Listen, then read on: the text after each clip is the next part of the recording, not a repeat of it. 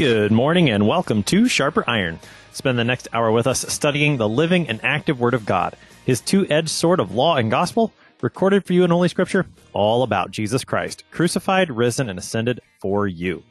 Thanks for tuning in this morning here on Worldwide KFUO. Christ for you, anytime, anywhere. I'm your host, Pastor Timothy Apple of Grace Lutheran Church in Smithville, Texas. Sharper Iron is underwritten by the Lutheran Church Extension Fund, where your investments help support the work of the Lutheran Church Missouri Synod. Visit lcef.org for more information. On this Tuesday, June 1st, we are studying Jeremiah chapter 10, verses 1 to 25. The prophet proclaims to Judah and to Jerusalem that idolatry is foolish, it is stupid. The Lord alone is the true and living God. To help us sharpen our faith in Christ as we study God's Word today, we have with us returning guest, Pastor Hans Feeney. Pastor Feeney serves at Prince of Peace Lutheran Church in Crestwood, Missouri. Pastor Feeney, welcome back to Sharper Iron. Good to be with you. As we get started this morning, let's talk a little context. What should we know about the prophet, his ministry, and his book as we get started into chapter 10 today? Well, the prophet Jeremiah is speaking at a time when there is great fear and distress among the people of Judah. So a while before, the northern kingdom has been destroyed by the Assyrians, but then during the time of Jeremiah, you have the destruction that comes at the hands of the Babylonians. And so you have kind of everything leading up to that, and then the dismay and the fear afterwards. So a lot of this is covered in the prophet Jeremiah. And so what you have today is Jeremiah basically speaking about how theologically, but also kind of in a sense psychologically, the people need to not lose themselves and not forget who they are in all of this. That as they are exposed to the powers of the pagan nations, that they need to remember that that all of the kind of fireworks and explosions that these foreigners who worship foreign gods have, that's not actually evidence that their gods are real or something to be feared. That the power of the nations is but an illusion, and that the true power lies in the God who created the heavens and the earth, the God that they served, the God they were to serve, the God who made a covenant with them, and yet the covenant that they have broken, which is why they are facing this chastisement from the Lord. One of the features of Jeremiah chapter 10 is this mockery of idolatry. You might call it satire, which I think you know a little bit about, Pastor Feeney. A little bit. Sure. A little bit. And satire is not unusual in the Bible. We see this in other places, particularly when it comes to idolatry. The Bible likes to make fun of idolatry. It likes to outright mock it. What's the purpose of satire and mockery that we see in the scriptures like we will today?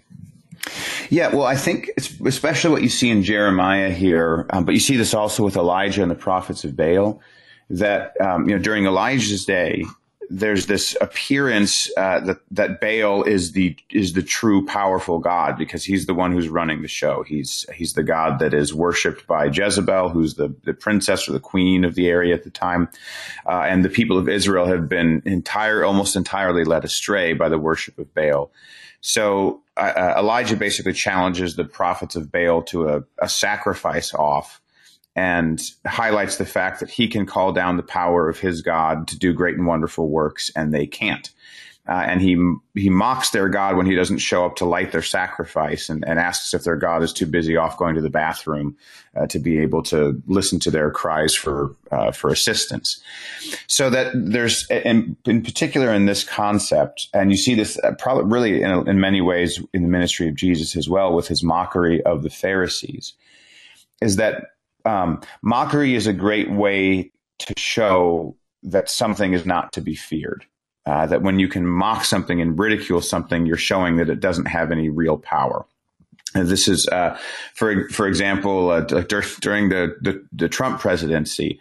I certainly won't weigh into the politics of that, but one of the things that I found to be rather ridiculous about that was people repeatedly asserting that Trump was no different than Hitler or some communist dictator, and you're kind of going, well, yeah, but if you can say that on the internet and not worry that your head is going to get chopped off, that he's probably not, right? So when you're able to mock people, it shows that they don't have the power that they are believed to have. And that's something certainly that we see going on here in Jeremiah, is that when the perception is that the gods of the Babylonians are strong and powerful because these are the people who have conquered you and destroyed your people, satire is employed, or sarcasm is employed, mockery is employed, to show that they really are nothing, that they have no power to hurt you, that what you actually need to fear is you need to fear your God, the one who allowed the Babylonians, who raised up the Babylonians and allowed them to destroy you in order to call you to repentance. With that, I appreciate what you said there, that mockery shows that something isn't to be feared. If I can make fun of it, then I know that I don't need to be afraid of it. I've thought about this, and this is maybe a slight detour, but I'd like to hear your thoughts on it, that when we won't make fun of something, when we refuse to mock something, that might be a sign that we're starting to set that up as an idol. Almost, is that kind of the converse of what you've said? Do you agree with that? Oh, yeah. I mean, I think what you generally find in any society is that the things that people hold most sacred are the things that you're not allowed to make fun of. The things that are deemed to be sort of too sacred to be mocked. So so it shows a lot of American idolatry when you look at that. The idea that so for example, again going back to the politics without wading into politics. In American leftist politics, you have protected, marginalized groups that you're not allowed to mock. You're not allowed to mock people of a certain sexual preference and things of that nature, because praising, defending the marginalized is kind of the chief work of righteousness in American leftist thinking. So that's the sacred thing that you're not allowed to mock. Whereas, in kind of stereotypical right-wing culture, where you oftentimes have this kind of surge in nationalistic thinking, that the flag is something that can't be mocked, because the flag is sacred. So you can mock church culture, you can mock God, you can mock any aspect of religious culture. But the idea that you would actually mock the flag, that's, people gave their lives for that. So that's something that's far too holy to mock. So when we hold things up, when we present things as being above mockery, that what we're, whether we acknowledge it or not, whether we realize it or not, what we're signaling to people is that these are actually the most sacred things that we have.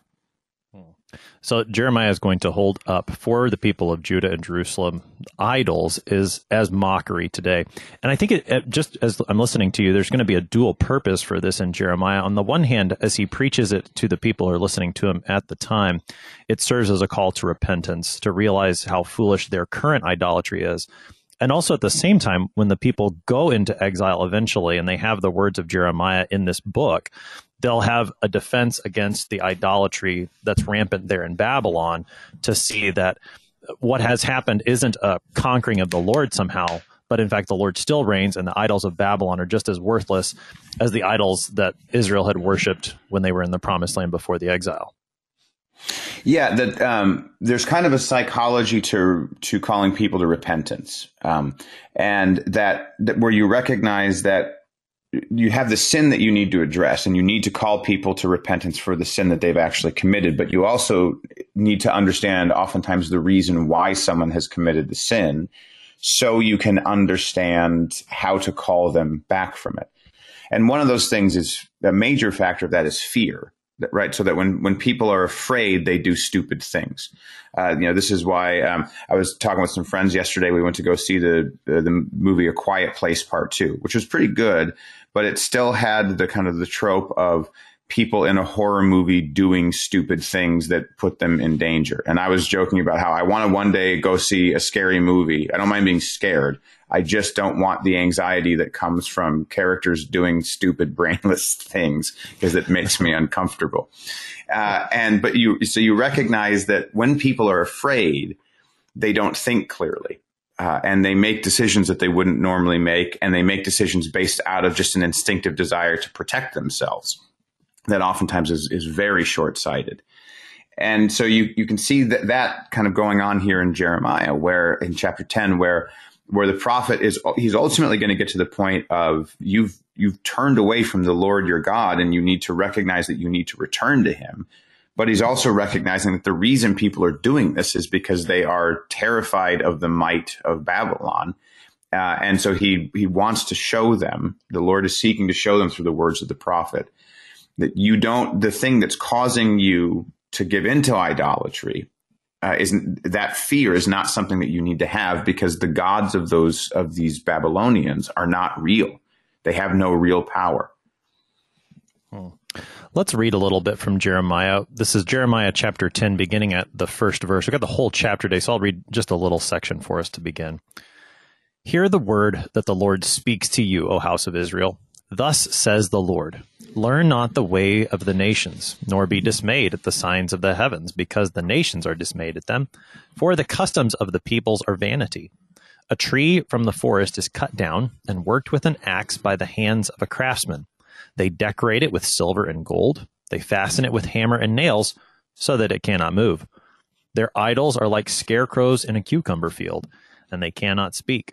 They have to be carried, for they cannot walk. Do not be afraid of them, for they cannot do evil, neither is it in them to do good. I'll pause there. That was through verse 5 of the chapter. This first section, you get some of this mockery of idolatry. Jeremiah starts by just telling the people, don't learn the ways of the nations. Don't watch how they worship and learn from that. And then he goes on to describe their idolatry. What do we see in these first 5 verses, Pastor Feeney? Well, one of the things I love is that analogy of that they're like scarecrows in a cucumber field. That this, by the way, answers a question that I never thought to ask, which was how long have scarecrows existed, which is much longer than you might think. So people apparently figured that out pretty early. But the point here is that you guys are dumb birds. You're thinking like foolish crows who see some man-like figure standing motionless in a field, and that's enough to fill your heart with fear and to keep you away from the truth. So that this great might of Babylon is not real. The power of their gods is not real. It's just an illusion that they have propped up through their own earthly might, which in a second can all be gone and taken away. So that the fear that is lingering in your heart it needs to just simply dissolve and go away. And once that happens, you can see clearly. You can remember clearly who you are. And then when you remember who you are, that you are children of the living God and sons of Abraham and the children of his covenant, that you can then see the Babylonians for what they are, which is an empty power. As we might say today, they're a paper tiger. Their numbers are great on paper, but the strength is not actually really there. I love the description that Jeremiah gives of the actual process of idol making. It's like he takes you into the idol factory and tells you exactly how it happens, all the way from the tree being cut down and then finally to the hammer and nail that fix it somewhere so that, irony of ironies, it can't move. Right. And that there is, in this kind of, if you take things even as sort of a step back further, it's, all right, so these idols that you're afraid of, well, these did not descend from the heavens. They were, as you know, they were made by men. They were made by some guy named Jeff, some guy named Steve, cut down a tree, and some guy named Patrick, forged some gold and put it on there. But the point on top of all this is also, where did they get all of that stuff to build it? Where did the tree come from that they used to carve an idol? Where did the gold come from? When they harvested it from the ground, when they pulled it out of the ground and all of that, where did that come from? Well, that comes from the creation that your God actually made. So their gods are made from the stuff that your God himself created, that they are abusing God's creation in order to war against him. Well, who's going to win? Who's going to win between the guys who made some gods out of wood and gold versus the God who invented wood and gold? Right. I mean, you see the absolute foolishness of idolatry throughout it. And just to get that very first verse that Jeremiah speaks in verse 2, don't look at the signs of the heavens. You don't need to look up to the sky. We've seen this elsewhere in Jeremiah. Back in the beginning of chapter 8, is a pretty pretty dramatic scene where the bones of the people of Judah are laid out before the sun and moon and the stars. And of course, the sun and moon and stars can't do anything for them.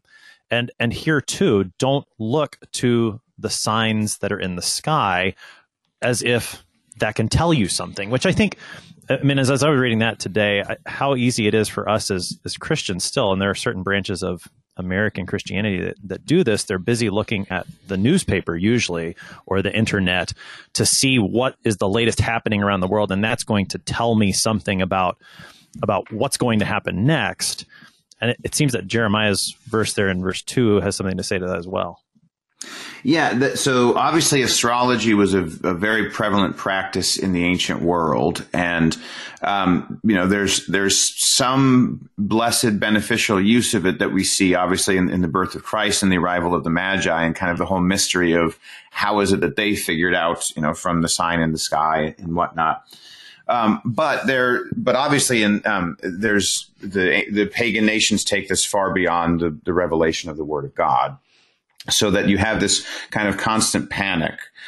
So for example, the arrival, if you saw a comet in the sky, that this was seen to be some kind of harbinger of bad news or whatever that might be. So the nations look up and they see some astrological phenomenon, and they're filled with fear about this, and they're worried about it. And so Jeremiah here is saying, don't be fools like them. Don't let your hearts be filled with fear, because they have brought themselves into a state of paranoia because they don't actually know the truth. You belong to the God who made the comet in the sky, who made the very stars that have arranged themselves in such a way that the pagan nations have interpreted this as a sign of panic. You worship the God who's actually created these very things, and he has already told you what you need to fear and what you don't. And you don't need to fear the pagan nations. You don't need to fear the Babylonians, but you do need to fear him, and you need to repent of your sins and find peace with him again. Right. And that's where this particular section in verse 5, don't be afraid of them. That's the point, is you don't need to be afraid of these nations or their gods, because, and this is the key, they can't do anything. They can't do evil and they can't do good. You might try to look to them for either, but ultimately they're completely impotent. They just can't do anything at all. Right. Yeah, that they're powerless. They're not real. Right.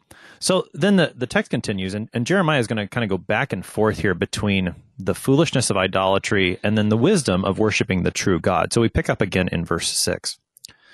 There is none like you, O Lord. You are great, and your name is great in might. Who would not fear you, O King of the nations? For this is your due. For among all the wise ones of the nations, and in all their kingdoms, there is none like you. They are both stupid and foolish. The instruction of idols is but wood. Beaten silver is brought from Tarshish, and gold from Uphaz. They are the work of the craftsman and of the hands of the goldsmith. Their clothing is violet and purple. They are all the work of skilled men. But the Lord is the true God. He is the living God and the everlasting King. At his wrath the earth quakes, and the nations cannot endure his indignation. And I'll pause there again. That was through verse 10 of Jeremiah, chapter 10. Pastor Feeney, this section begins, now Jeremiah is going to turn and say, this is who the Lord is. What does he have to say about the Lord and how he is the true God in verses 6 and 7? Yeah, so there's none like you, O Lord. You are great, and your name is great in might. Who would not fear you, O King of the nations? For this is your due. So in all of this, so that phrase "King of the nations" is obviously a great help to understand what God is proclaiming here. Is that he's obviously the king of the Jews. He's the king of the descendants of Abraham, Isaac, and Jacob. He has a special relationship with them because these are the people of his covenant. But he's still the king of the nations in the sense that he created every square inch of the earth's surface, that all people are descended from Adam and Eve, from his very creation. In fact, that all people are descended from Noah and his sons, the ones who came out of the ark. So that every nation belongs to the Lord. He's the one who sends rain upon the earth. Just as he's growing crops in Judah, he's growing crops in Babylon, and he's growing crops in India and the parts of the world they don't even know about. at this point. So, so that this is the Lord you worship, is that he's the God of Israel in the sense that he belongs to the descendants of Israel, but he's the God of all nations in the sense that his power and authority extend to every corner of the earth.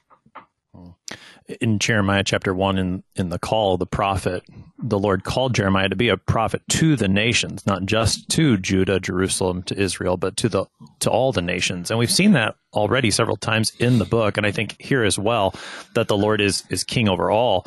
And in that way, this preaching from Jeremiah that he gives to the people of Judah and Jerusalem, it also not only, again, calls them away from their own idolatry, exposes the foolishness of fearing the nations and their idols, but also serves a missionary purpose as well, that as the people of Israel do go into exile in Babylon and they hold on to the true faith in the one true God, that shows the nations that their idolatry is foolish and calls them to repent from their idolatry as well. Yeah, so that's a fascinating thing. As I was preparing for this was in verse 11. Thus shall you say to them, the gods who did not make the heavens and the earth shall perish from the earth and from under the heavens. That verse is one of only 200 or so verses in the Bible that's in the Old Testament that's actually written in Aramaic, which was kind of the common empire language, a language that was spoken commonly amongst various people who had been parts of various empires throughout the years and centuries. So that, and the kind of the interesting thing about that is that this is not just God saying to them, hey, here's something that you tell yourself, in the same way that, so it's not God saying, you know how when you're young and you're dating someone, a girl breaks up with you and for another guy, and your mom wants to comfort you, and she goes, you just go up to that girl and you tell her you're never going to meet anybody as great as me, right? But you, of course, don't actually say that. And when your mom tells you that, she's not actually telling you to say that to the girl. She's giving you words to comfort yourself with, to speak to yourself, to remind yourself of, to comfort yourself. But that's not what the Lord is doing here. So the fact that these words are given in Aramaic, it seems to be a strong indication that this isn't just for kind of self-comfort, that you tell yourself, hey, I don't need to be afraid, because the God who did not make the gods who did not make the heavens and the earth shall perish from the earth and from under the heavens. Is that he's giving you the actual words to speak. Here's the phrase to speak. That this is like in Spanish class when they say, well, if you ever go to Spain or to Mexico, here's how to say, where is the bathroom in the airport? So the very, very practical words for you to speak. Here's the language. Here are the words that you should speak to the people of the other nations in the tongue that they are going to understand, so that they know that their gods are false and that you worship the true God. This matter of which God do you fear was certainly important in those first 5 verses, and it continues to be important in this section as well. Jeremiah says in verse 7, who would not fear you, O King of the nations? And the answer, it's a rhetorical question. But as we've been talking about this, you shouldn't be afraid of Babylon and its idols. Here Jeremiah says you should fear the Lord, the one true God. What does that mean, Pastor Feeney? What is the true fear of the true God? What does that look like? Yeah, so true fear of the true God, the way I oftentimes describe what it means to fear God, right? So we Lutherans, the very first thing we learn in Martin Luther's Small Catechism is the first commandment. You shall have no other gods. And Luther's explanation of what that means is that we should fear, love, and trust in God above all things. So when I go through that with my confirmation students, one of the questions we wrestle with is, what does it mean to fear God? Because obviously we know that we're not afraid of God in the way that we're afraid of the boogeyman, or the way that some people are afraid of heights, or that some people are afraid of spiders. We recognize that the fear is greater than that, but also less than that. So it's a different kind of thing. And the analogy I often use to describe the fear of God goes back to when my oldest son was little. You know how when you have kids and you're with your first kid, you have no idea what you're doing and you make all of the mistakes then. And so we made all of our mistakes about not letting him sleep through the night. He'd cry and we'd go get him immediately and stuff like that. So we got to the point where we were just kind of forcing him to get used to sleeping through the night. He's a great kid now, but he was a stubborn baby. He just was not giving up. And after about 2 hours of crying, I finally went in, and he's in this room dark by himself. And this is kind of the first time we're making him do this. So from his perspective, his parents have abandoned him. They've left him for dead. And I go into his room and I pick him up and he clings to me and is just doing that like heavy heaving crying, that babies do. And in him clinging to me, I realized that that's the fear of God. For the Christian, for the believer, that the fear of God is recognizing that God has the power to put you back down into that pit of despair, but that he's not going to. So you cling to him, recognizing what he has the authority to do, while also at the same time trusting that from his word, he's not going to do it. Now, of course, the analogy breaks down and then I did put my son back down and make him sleep through the night. But up to that point, the analogy works pretty well. So that the fear of God is recognizing that you don't want to displease the God who has the power to melt the very earth with the words from his lips. But at the same time, he's promised you that he's not going to do that out of love for you, that he's going to give you his redemption through the blood of Jesus. So you want to cling to that's what the fear of God is. So you don't need to be movie monster scared of the Babylonians. You don't need to be politically afraid of the Babylonians. Their power is nothing. You need to fear the one true God who has the power to tear you down and to lift you back up, and who has promised to lift up all of those who turn to him. Yeah, and as we'll hear later in the text, he is the portion of Jacob. He's made a promise to his people, and so he is the one to fear over and against these idols of the Babylonians. You're listening to Sharper Iron here on KFUO, talking Jeremiah chapter 10 with Pastor Hans Feeney. We're going to take a short break, but we'll be right back. Please stick around.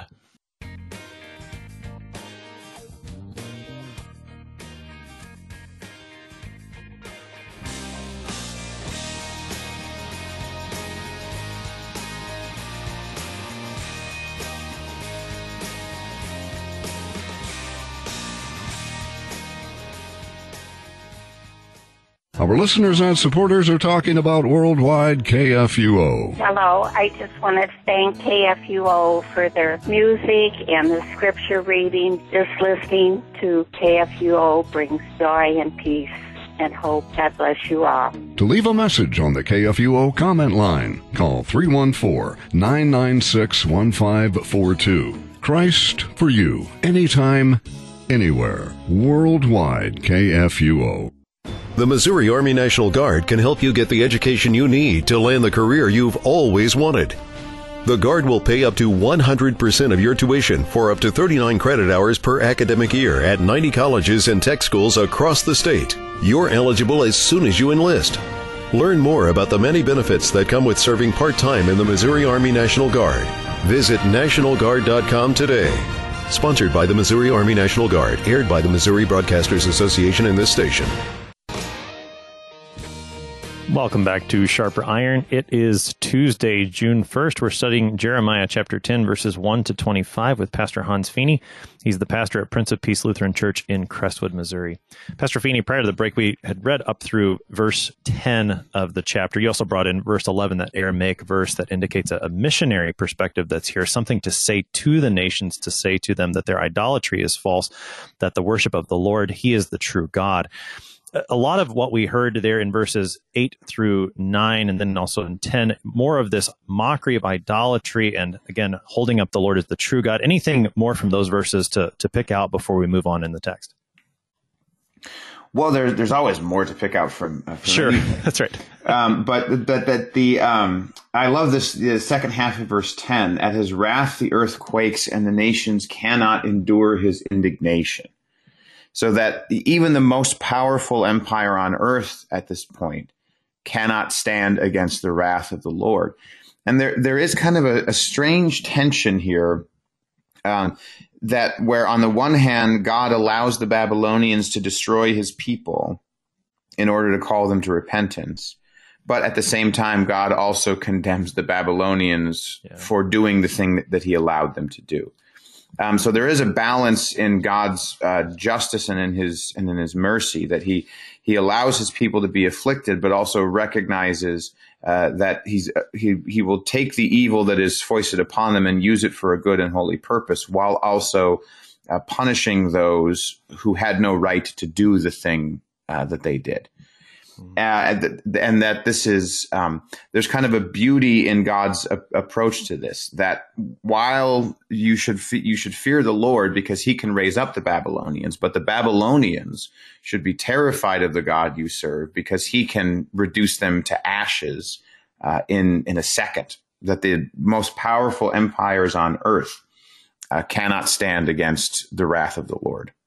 I mean, that question of how can the Lord take a nation like the Babylonians or the Assyrians before them and use them to destroy his own people in the way that he allowed is a question that is taken up by the prophets. The prophet Habakkuk, who's a contemporary of Jeremiah, deals with that very question when he asks about it. And as you said, I mean, later in the book of Jeremiah, there's going to be judgment spoken against Babylon. So even as we see the Lord in history take these nations and use them to execute judgment upon his own people, those nations still stand under that same judgment as well. I mean, and I guess it reminds me of the way Paul talks in the opening chapters of the book of Romans, where he just lays out that everyone, Jew and Gentile alike, they're all under the condemnation that the law speaks, so that God then can speak the gospel to all as well. Right. So let's keep reading here in Jeremiah chapter 10. I'm going to read verse 11 and a little bit farther as well. Thus shall you say to them, the gods who did not make the heavens and the earth shall perish from the earth and from under the heavens. It is he who made the earth by his power, who established the world by his wisdom, and by his understanding stretched out the heavens. When he utters his voice, there is a tumult of waters in the heavens, and he makes the mist rise from the ends of the earth. He makes lightning for the rain, and he brings forth the wind from his storehouses. Every man is stupid and without knowledge. Every goldsmith is put to shame by his idols, for his images are false, and there is no breath in them. They are worthless, a work of delusion. At the time of their punishment they shall perish. Not like these is he who is the portion of Jacob, for he is the one who formed all things, and Israel is the tribe of his inheritance. The Lord of hosts is his name. Right, that was through verse 16, and that really does, there's a pretty big change in what happens in verse 17. So we're still talking the foolishness of idolatry, the wisdom of worshiping the true God here, Pastor Feeney. One of the things that stands out to me in these verses as Jeremiah speaks concerning the Lord is he really emphasizes the fact that the Lord, he's the one who created everything and who still sustains and controls everything in creation. And that really sets him apart from the idols of the nations. Yeah, I love that verse, by the way. Every man is stupid and without knowledge. That's a good Bible verse to quote all the time. You shouldn't, though. You shouldn't quote it when you're doing the whole Homer Simpson, everyone is stupid but me type of thing. But nonetheless, it is a biblical principle that every man is stupid and without knowledge. Now, of course, the point of that is that is not simply that people are not intelligent and that they can't figure out problems, that they don't know how to build bridges or swim. That's obviously not the point that God is making here. But the point he's making is that religiously, theologically, the people of this world have no idea what they're doing. They're grasping around in the darkness, trying to figure out who God is. This is, again, a point that Paul makes in Romans 1, that they turn away from the Creator and they start worshiping the creation because they're fools and they have no knowledge of who God is. But the children of Jacob do. The children of Israel know who God is because he's revealed himself to them through the words of the prophets. And on account of that, he's reminding his people that despite all of the might and power, that the Babylonians, theologically speaking, are morons. They're dopes. They don't know anything. So you don't need to be afraid of them. You don't need to be impressed by them. You need to remember instead who you are, that despite your weakness, despite your vulnerability, that you belong to the God who is strong and who is invulnerable. Right. This is the God who, in verse 12, made the earth by his power, established the world by his wisdom, by his understanding, stretched out the heavens. So there's the creative act of God. Verse 13, his sustaining act, still speaking his voice. All these quote, natural phenomenon, those things that you might look up in the skies. Back in verse 2, the Lord's the one in control of that. He's the one that has power in the face of these gods who, back in verse 5, can't do evil or good. And even more than that, then, verse 16, not like these is he who is the portion of Jacob. What that name for God, the portion of Jacob, why does that show up here? What is God communicating to his people there? Well, so this, I imagine, goes back to the whole division of the birthright and blessing of Jacob and Esau, right? So that this is the kind of the key moment of Jacob's youth, is that in the ancient world, typically speaking, the oldest child would get the greater share of the inheritance, which is why it's a big deal in the story of Jacob and Esau when Jacob convinces his brother to give him his birthright for a bowl of soup. And then the blessing later on, which he steals, which is essentially the promise that you're going to be the one through whom the Messiah is going to come.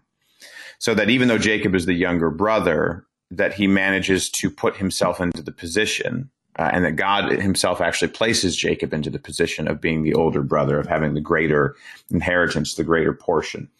So that the God of Israel, the God of Jacob, the God of Abraham, Isaac, and Jacob, is actually that greater portion, in particular through the messianic promise, through the promise that the Messiah is going to be your direct ancestor, or your direct, whatever is what's the opposite of an ancestor, going the other direction, whatever the term is. Descendant, right? Your descendant. There we go. That's the term I'm looking for. So that the Messiah is going to be your direct descendant. So not like these is he who is the portion of Jacob. So you who belong to the people of Jacob, you are the ones who have the actual greater portion, despite the fact that, so in the same way that Esau was bigger and stronger, that Jacob didn't need to fear Esau because he had the Lord. In the same way, despite the fact that Israel is smaller, despite the fact that Judah is less powerful than the Babylonians, they have the true God.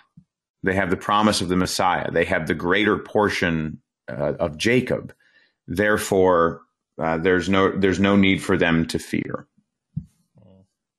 Well, and I think that there's no need for them to fear the gods of the Babylonians, the idols of the nations, and yet that really ties into what you were saying before the break about the fear of the true God. That this one who holds all this power, who created everything in the world, and including created you.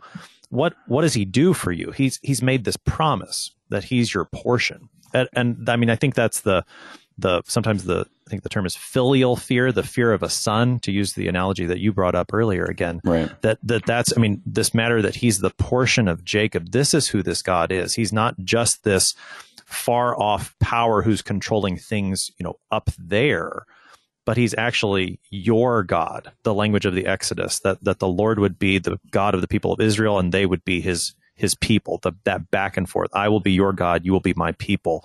All of that is, I mean, this isn't just sort of law language, repent, but it is a gospel word of promise calling them back. This is who I am for you. Be my people yet again. Yeah, that there's, I suppose, again, another analogy would be that this is it's like if you're a kid, right? And your father, and you live in a mighty fortress. Your father is a powerful king. And you live in some technological masterpiece of a house where no one can get in, and all the doors, have reinforced steel. And so your father says to you, "Don't. All I'm asking of you is don't let my enemies into the house." And one day, a guy with a stick in his hand comes to the door, and he says, "If you don't let me in, I'm going to break into the house and beat you to death with this stick."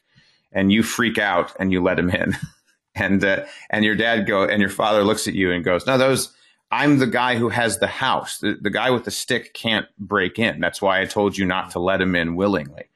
So that you need to remember who you are. You need to be much more. You need to have far greater fear of the guy who's protecting you and who can keep all of your enemies at bay than you do some dope with a stick who waves it around in such a way that you get freaked out and figure out that and conclude that the only way you can keep yourself safe is to give him what he wants.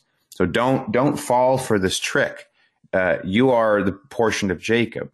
You have a far greater promise than the pagan godless empires. You have far greater power and strength that they do. You belong to the one who can already keep you safe. So stop giving into your fear and remember who it is that you actually are. As the text moves on into verse 17, there is a transition. Now we're going to start talking about exile and some mourning as to what happens in the exile. I'll go ahead and read the text for us. There's a marked shift here. Verse 17 through the end of the chapter. Gather up your bundle from the ground, O you who dwell under siege. For thus says the Lord, behold, I am slinging out the inhabitants of the land at this time, and I will bring distress on them that they may feel it. Woe is me because of my hurt. My wound is grievous. But I said, truly this is an affliction, and I must bear it. My tent is destroyed, and all my cords are broken. My children have gone from me, and they are not. There is no one to spread my tent again, and to set up my curtains.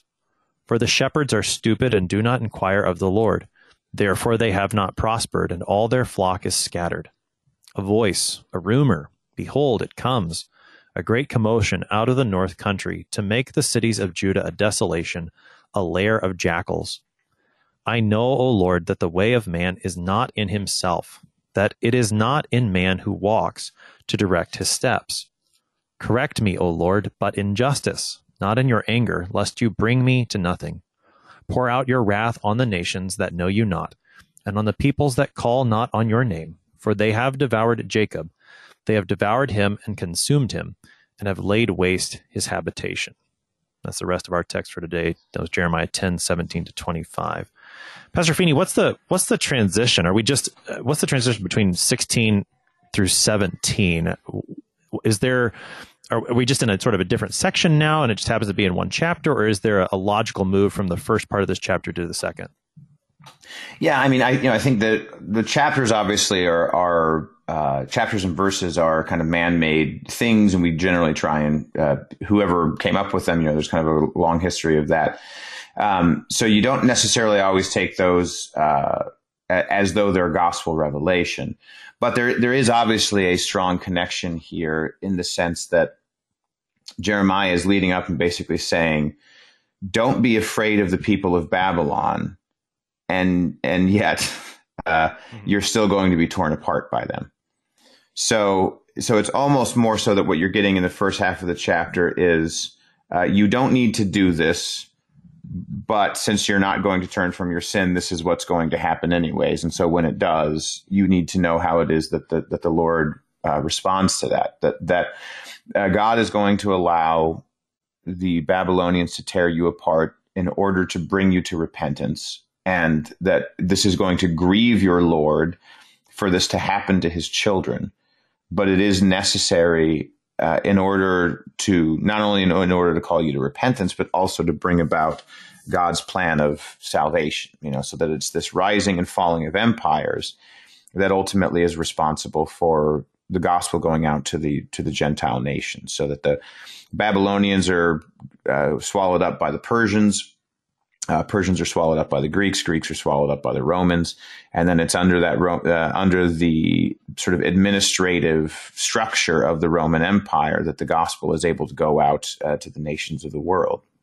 So that this is kind of the thread here. I mean, even though Jeremiah doesn't really get into it that specifically here, he's focusing more in the last half of this chapter on the sorrow of the people of Israel being carried into captivity. But the whole point with this is that Jeremiah is starting off in chapter 10 saying, you don't need to fear the nations of the world and their power. And God is going to show that, he's going to show how very true that is several hundred years later with the rise of the gospel going out through basically the mechanisms of these pagan empires that were oppressing God's people, that God is going to use the very infrastructure that they developed to be the means through which he conquers and destroys those false gods through the spread of the gospel and through the spread of faith in Jesus Christ. Now, in the meantime, for the people of Judah and Jerusalem, because they have not heeded Jeremiah's call to repentance, they have held on to their idolatry. Judgment is coming. This foe from the north, as we see yet again in Jeremiah chapter 10, is going to come. Verses 17 and 18 have a picture of gather up your bundle, take whatever belongings you have, get ready because you're going to be thrown out of the land, and that's the Lord's doing. He's actually going to bring distress on you. This is, again, that Lord who is the one true God. He's the one that's sending you into exile. And then the great majority of the rest of the chapter is this, the woe is me, as verse 19 says. Is that Jeremiah? Is that the people of Judah as a whole? Who's the main speaker here in this section? Yeah, there are parts that seem a bit ambiguous, but it seems to be, especially from verse 20, my tent is destroyed and all my cords are broken. My children have gone from me and they are not, and there is no one to spread my tent again.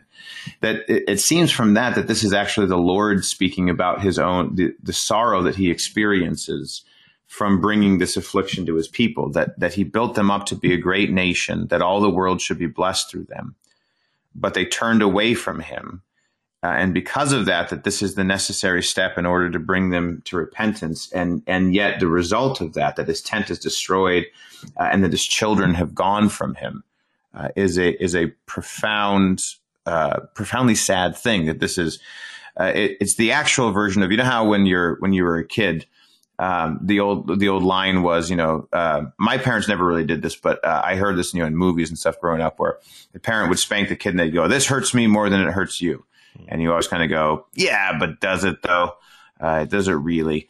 And but this is God actually meaning that this disciplining and chastisement of his children in order to bring them to repentance, reducing them to rubble, driving them out of their land, so that they would remember who they were supposed to be, that this brings great sorrow to his heart.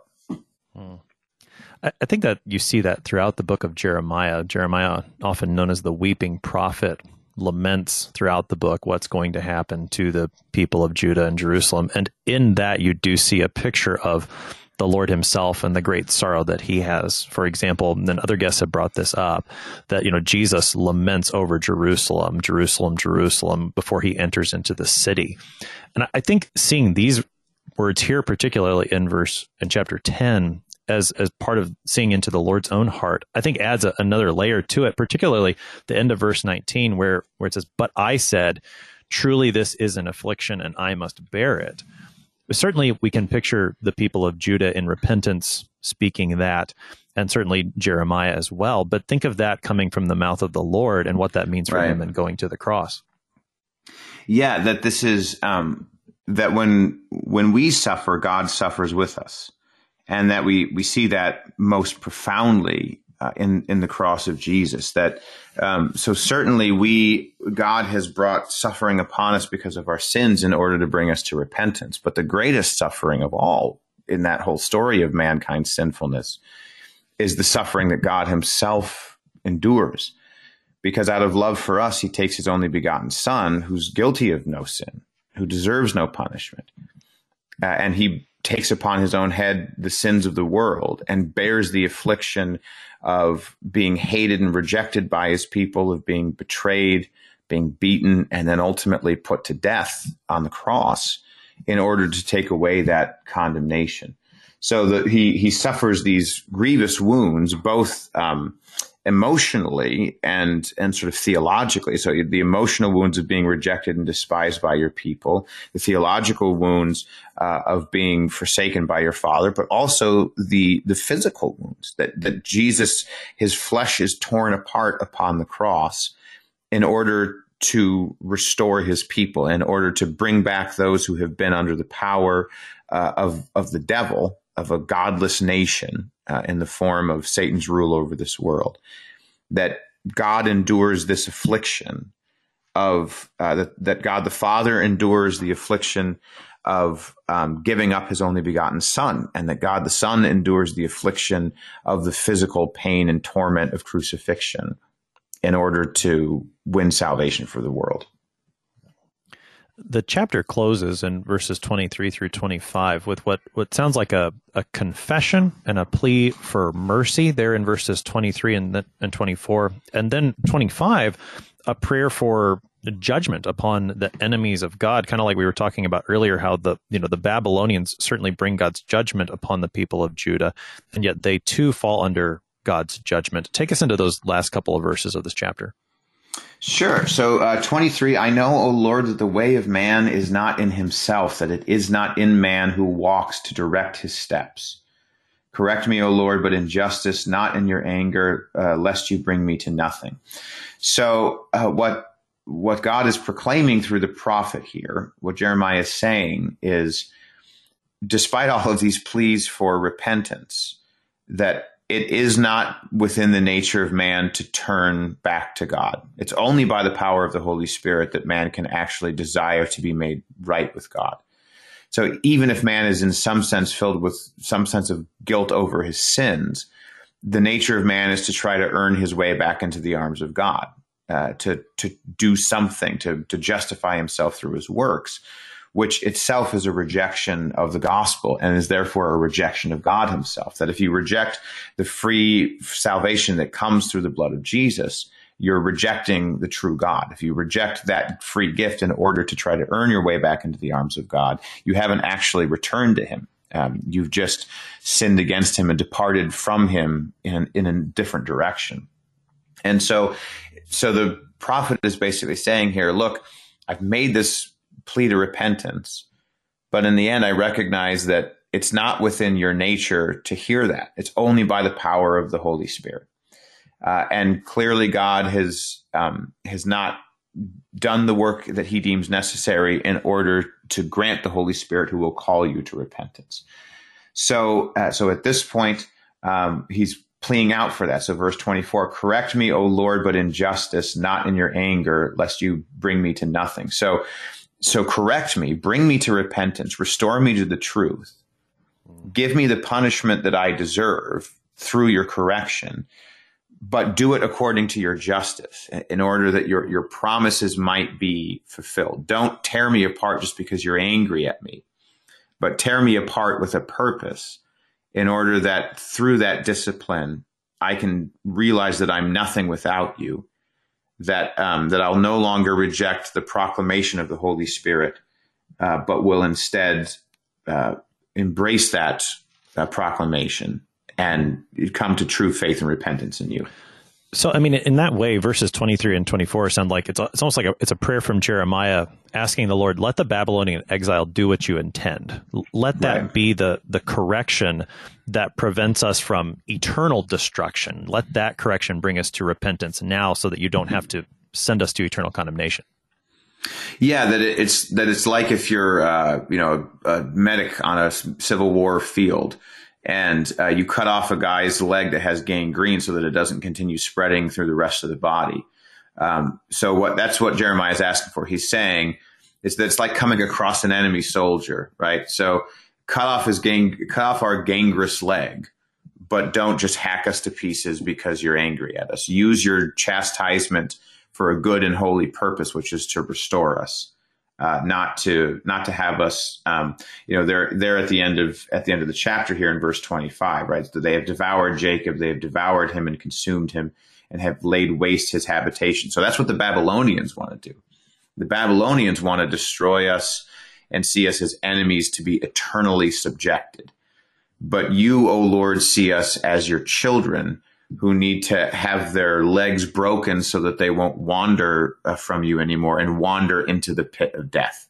That it's better to have a broken leg and to live in the arms of your God who will heal you than to wander off into destruction. So the Lord here is promising through the prophet Jeremiah that while he's going to allow his people to be torn apart by the Babylonians, he's doing so for a very different reason than the Babylonians.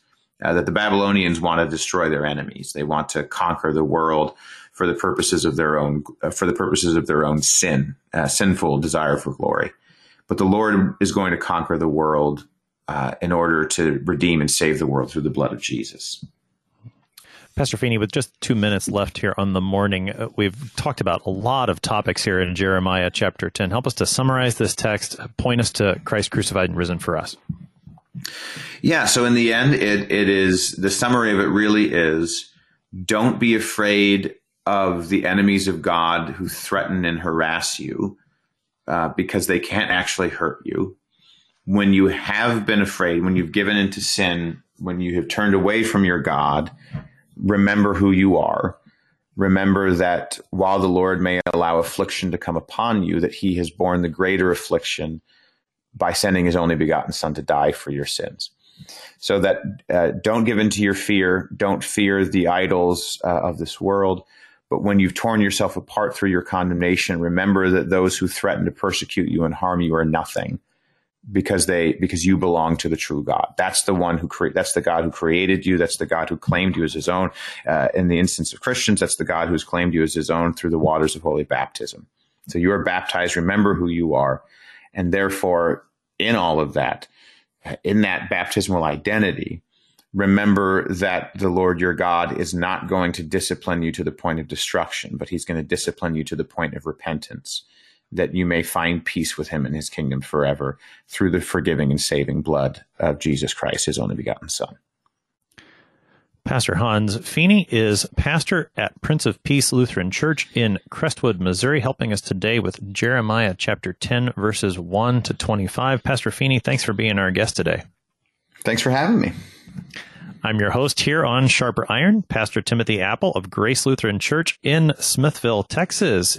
We'd love to hear from you here on Sharper Iron. You can send an email with any questions or comments to kfuo@kfuo.org. You can also download the KFUO app and use the open mic feature to send up to a 60-second message to us. We'd love to hear from you with your questions, your comments, your feedback.